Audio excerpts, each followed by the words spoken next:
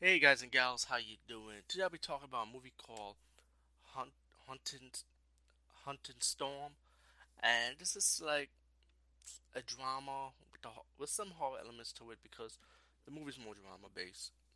But I actually enjoyed this movie because it was just enjoyable to watch. I feel like the story was good, and I know at the end of the movie people might make fun of the CGI effects, whatever. It's one of those type of homemade CGI effects in a horror movie.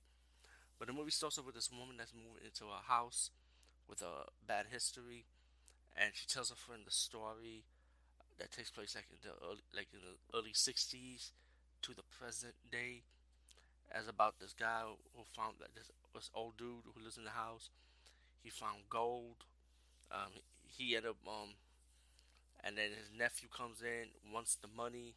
He feels like he's been owned to, and they just get into a scabble. They start going at it, and then later the couple's faith is not so good in the first story. Let's put it like that.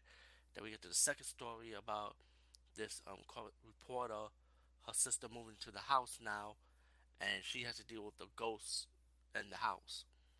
And her sister started doing an investigation, her older sister, and first find more history about the house, about the home, and the owner of it, you know, and why he is such a dick pretty much.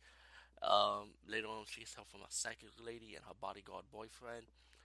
All in all, like I said, I enjoyed this movie. It's like I said, it's more drama based. You have to sit through it, but you do have your ghost elements here and there.